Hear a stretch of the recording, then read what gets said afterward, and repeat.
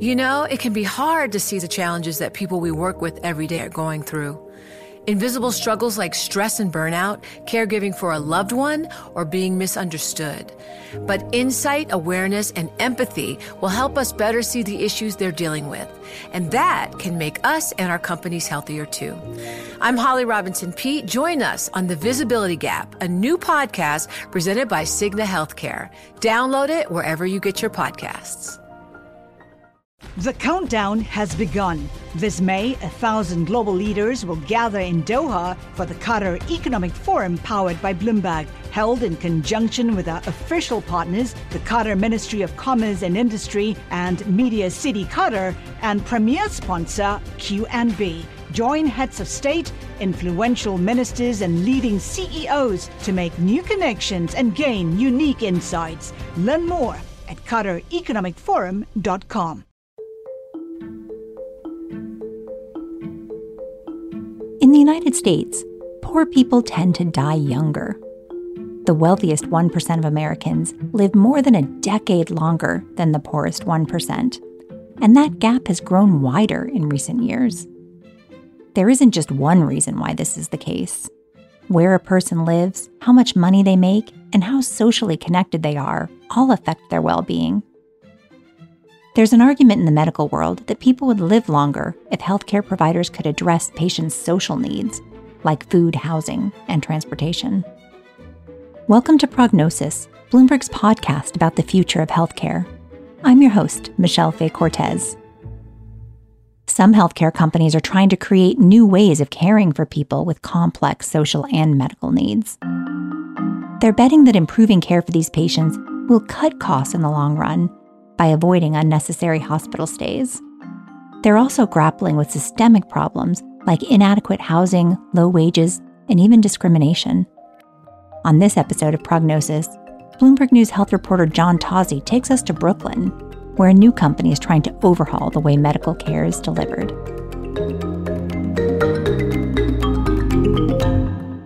Toyin Ajayi was a young medical resident when she saw up close how the healthcare system fails people. She was training to be a family doctor in Boston, working in a community clinic and a safety net hospital. A lot of her patients were poor, and they had serious needs that doctors and hospitals weren't helping them with. Toyin told me about it in a recent interview at her office in Brooklyn. Yeah, thanks so much for making time for me. Happy to. The people that I really was passionate about caring for, those are patients whom many of my colleagues, found kind of overwhelming or challenging or more difficult to take care of. Those are people who often had, 10 or 15 medications on their medication list. They had physical illnesses. Some had disabilities. Many patients also had mental health problems or were struggling with substance abuse. They frequently wound up in the hospital, and their medical care cost a lot of money, but it wasn't really helping them get better. What I observed was that the healthcare system tended not to dig deep enough to ask why, and that when you sat at the bedside of someone like this and really started to ask why, like what's actually happening for you and what matters for you, the picture of their experience emerged that showed me just how we were failing to address their needs. Toyin says the healthcare system just isn't built for the reality of people's lives. Think about a single mom who's holding down a job but struggling to make ends meet. I think about what our healthcare system would ask her to do in order to access really high quality healthcare. We'd ask her to, take some time off work. If she's an hourly wage worker, that's like cash out of her pocket. We'd ask her to pay for transportation. We'd ask her to find childcare. We'd ask her to come to us, to wait in a waiting room, sometimes a really long time. After all that, she gets just a few minutes with a doctor. She may get a prescription or advice to change her diet or exercise more. But even filling a prescription can be difficult. Copays are high and significant, and the burden of getting to the pharmacy and getting your meds is not an insignificant thing for a lot of people in this country. And lifestyle modifications are so dependent on, do you have a safe place to go take a walk around your block? Can you even do that? Can you afford to buy organic, healthy, nutritious food, or is the $4 burger meal from Wendy's the best you can afford to do? And how in the world can I think about my nutrition when I don't have the resources to begin to even meet my daily needs? Toyin began to think about what it would look like to deliver healthcare that accommodates the complex reality of people's lives. There was sort of a fundamental overhaul in the way that we think about ourselves as healthcare providers relative to the patients that we're trying to serve that needed to occur in order for us to ever have the hope of expecting better outcomes for them. Toyin co-founded a startup in 2017 to do that. It's based in Brooklyn, New York, and it's called CityBlock Health. The company aims to combine primary care, mental health care, and assistance with a lot of the other non-medical things that can affect people's health. It matters if you're housed. It matters if you have a warm place to sleep at night. It matters if you have enough food to eat. It matters if you have electricity to stay warm in the winter and cool in the summer. This is an idea that people in healthcare are talking about more and more. Many aspects of people's lives outside the clinic and the hospital have big consequences for their health. And there's an argument that society could reduce what we spend on medical care by spending more on social services. But that's a contested notion. Here's Ashish Jha, a physician and Harvard public health professor. All of the evidence says that spending on social services, if targeted well, can really have a profound impact on people's lives in very positive ways. But it's not going to pay for itself. It's not going to save you enough money in the healthcare system to justify doing it. You should do it because it's the right thing to do. The same goes for increasing access to primary care. Primary care and preventive services are good things to do to improve people's health. But the reason to do them is for the health reasons. The reasons to do them is not because it will somehow, again, magically pay for itself with all the savings you'll get down the road. There's almost no evidence that it ever does. A recent study in the New England Journal of Medicine showed some of the challenges. Researchers looked at a high-profile experiment in Camden, New Jersey. A randomly selected group of patients who were frequently hospitalized got assistance and home visits from nurses, social workers, and community health workers. The goal was to prevent them from being hospitalized again. But after 6 months, the patients who got this extra help were just as likely to wind up in the hospital again as similar patients who didn't get the intervention. But Toyin argues that improving care and social support can reduce costs in the long run, at least for the patients who cost the most and who the existing system often fails. Those are the people CityBlock is focused on, patients with complex medical and social needs. They often don't get help with the things they really need, even though they cost the healthcare system a lot of money through frequent hospital trips and emergency visits. A core piece of CityBlock's approach is also caring for people's mental health and addressing substance use. These problems are staggeringly common, but the medical system often doesn't treat them well. So trauma, anxiety, and depression being the main ones that make physical health worse. It's really hard to motivate to take your medications for your diabetes or your blood pressure when you are feeling so low you can't get out of bed. CityBlock is trying to stitch all these things together, physical health, mental health, and social assistance, in a seamless way. The company is focused on people who are on public insurance programs, including Medicaid and Medicare. Those cover people who are lower income, elderly, or disabled. And CityBlock takes on the most expensive patients. They're struggling with multiple chronic physical health needs.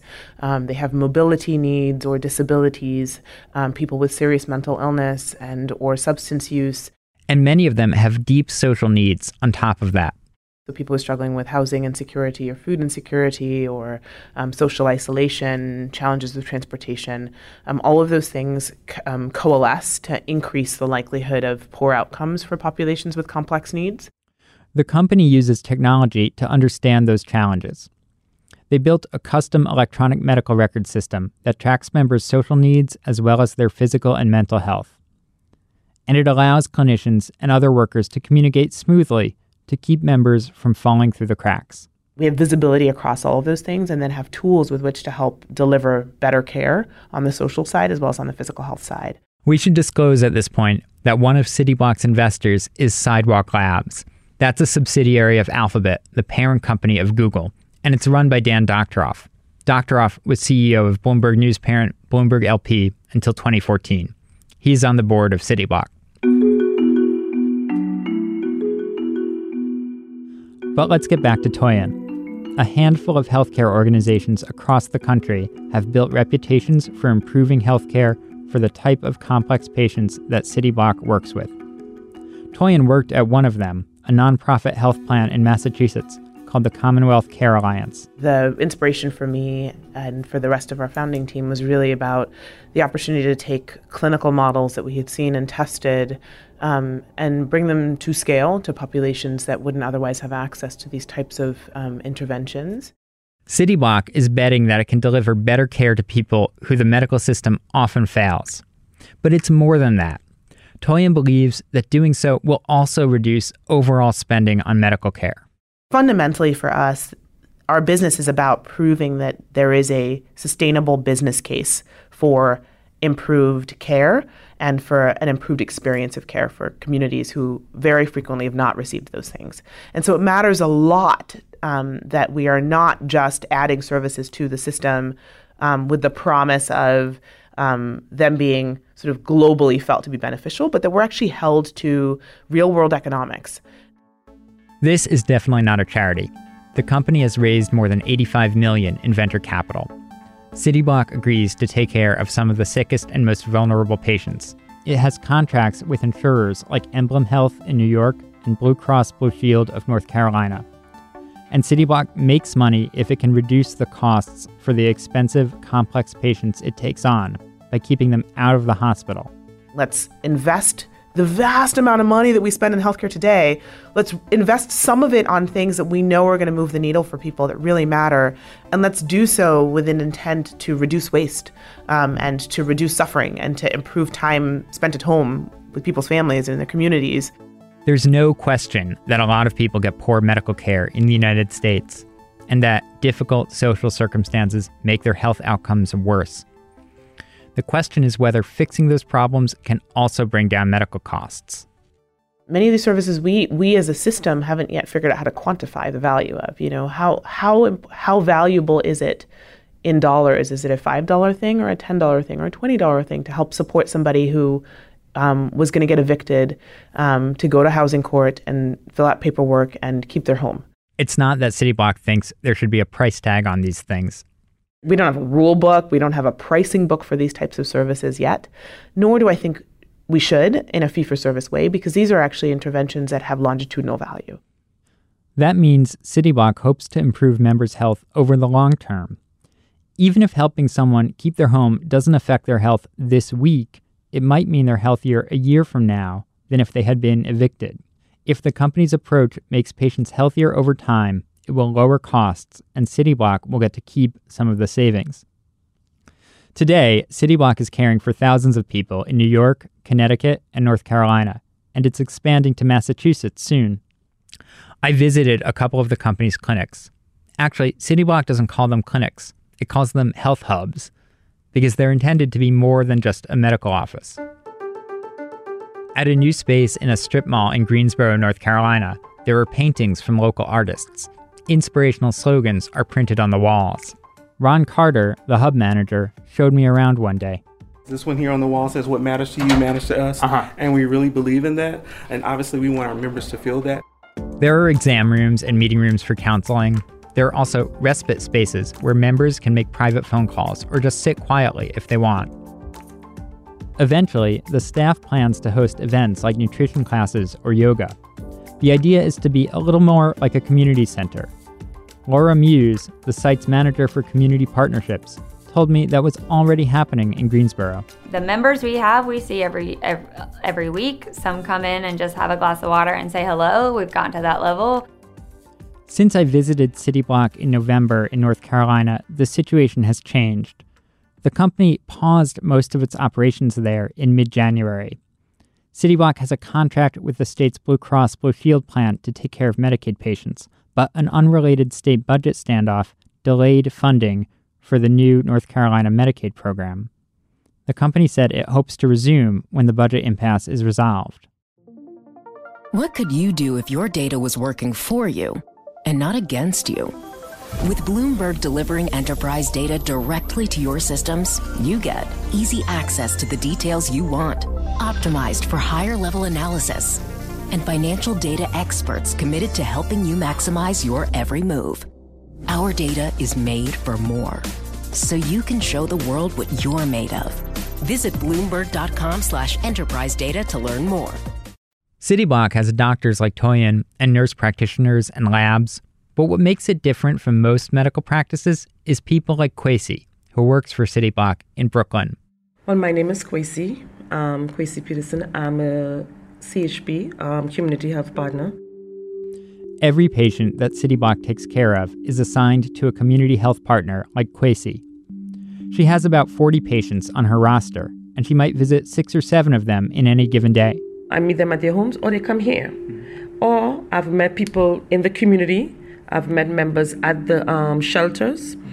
I go where they're at. Kwesi works closely with CityBlock's medical staff, but she isn't a clinician. She's there to help patients with all the other stuff that can affect their health, like transportation. I've picked them up from their appointments. I accompany them to their appointments. One day, she was making a house call when her client took a long time to answer the door. He usually comes to the door very quickly. And this one time I'm pressing the bell, and he doesn't come quickly. And I'm like, okay. He did come, and he can barely walk. He's a diabetic, and he fell. The man had injured his knee a few days earlier, but he hadn't gotten any treatment. So Kwesi called Toyin. She said, okay, bring him, don't let him go to the ER. He's going to wait there too long. Toyin examined him at the clinic. So she came here. I brought him here in my car, and she took him in right away, did the x-ray. She gave him crutches, the ice pack, all these other things. He left here with a little bag. It's impossible to say what might have happened if Kwesi hadn't visited the man and discovered that he was hurt. Even minor injuries can become serious for people with diabetes because their wounds are slow to heal. An infected wound could even lead to an amputation. Clinicians often see situations where a serious illness could have been avoided if they had reached the patient earlier. So my name is Joanna Jimenez Mejia, and I'm a nurse practitioner. Joanna worked in hospitals and home care before coming to CityBlock. I felt that it was, with some patients, very, very challenging to keep them out of the hospital. And in my opinion, it was because we were coming to these patients when they were already very sick and they were already acute. And we were just a little too late for what they actually needed. CityBlock is trying to build a system that reaches patients before it's too late, when there's still an opportunity to keep them healthy and out of a hospital or nursing home. It relies on people like Kwesi. It also relies on communication software to keep track of patients' needs and coordinate their care. If members give permission, CityBlock's care teams will get real-time alerts when somebody goes to the emergency room. The alert pops up in the chat software Slack that all the CityBlock staff use. Here's Kwesi. So then I will meet them at the hospital if they happen to go into the emergency room and they're admitted. And even if they're not admitted, I'll go to the ER, find out what's going on. And you should see the face. They'll be so surprised. Kwesi shows up at her patients' houses and at the hospital, but she also shows up to support them in ways that healthcare workers don't normally do. Even going to court, I have members I go to housing court for. I have members that I tell them what's the process. Because I have been the tenant going to court for not paying rent because I also lost my job.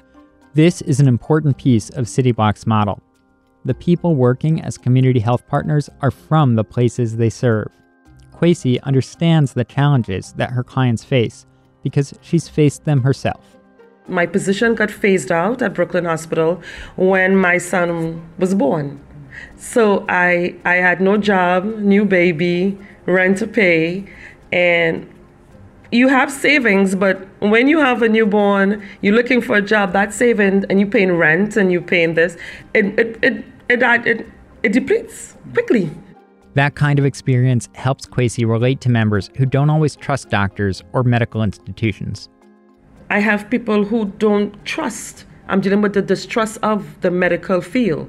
So with me now, for me to build their trust, like I will meet them where they're at and talk normal. I'm not trying to talk any 9-letter words. I will tell them too, if you understand, I have to get to their level and they will see that I'm not BSing them. Toyin says building trust with patients is essential to improving care over the long term. And it's one of the ways the medical system has failed. You think about what it feels like for somebody to walk into a hospital or a clinic. It's an unfamiliar space. you are kind of at their mercy. You're in a thin paper gown, you sit where you're told to sit, and the person comes in and they've got a white coat on it, and they've got all these letters on their name, and they are, they're typing in a computer, you can't see the screen, you don't know what they're saying about you. There's so many ways in which we reinforce this notion of power that is so antithetical to trust building. The problem is particularly acute for people who have historically been marginalized by the medical system or society more broadly. When I talk to my African-American patients, not infrequently will people say to me, like, I'm scared to go to the hospital because I don't feel like they treat people like us well.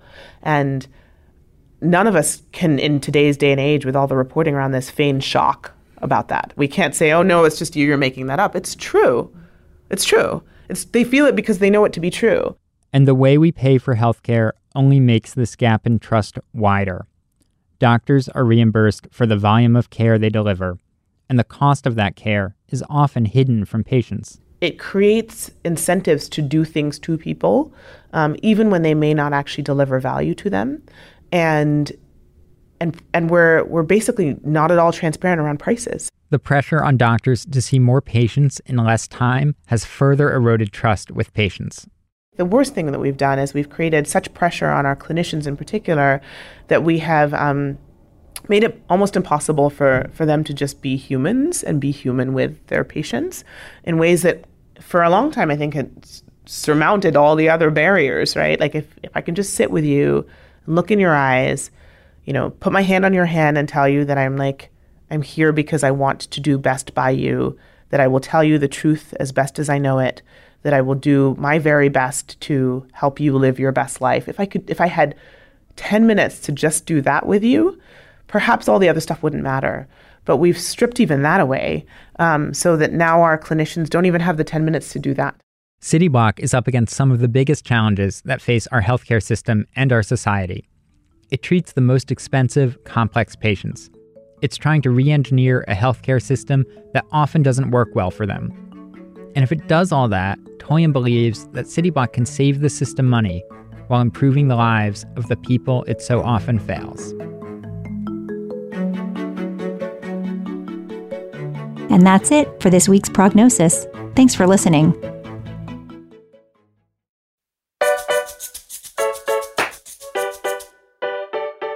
Do you have a story about healthcare in the US or around the world? We want to hear from you.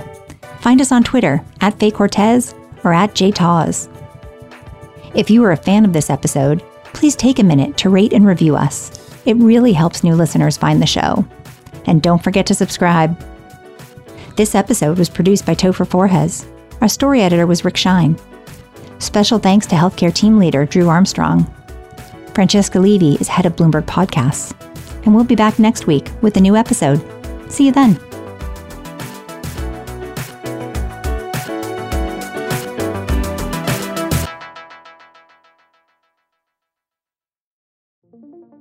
What could you do if your data was working for you and not against you? With Bloomberg delivering enterprise data directly to your systems, you get easy access to the details you want, optimized for higher-level analysis, and financial data experts committed to helping you maximize your every move. Our data is made for more, so you can show the world what you're made of. Visit Bloomberg.com/enterprise data to learn more.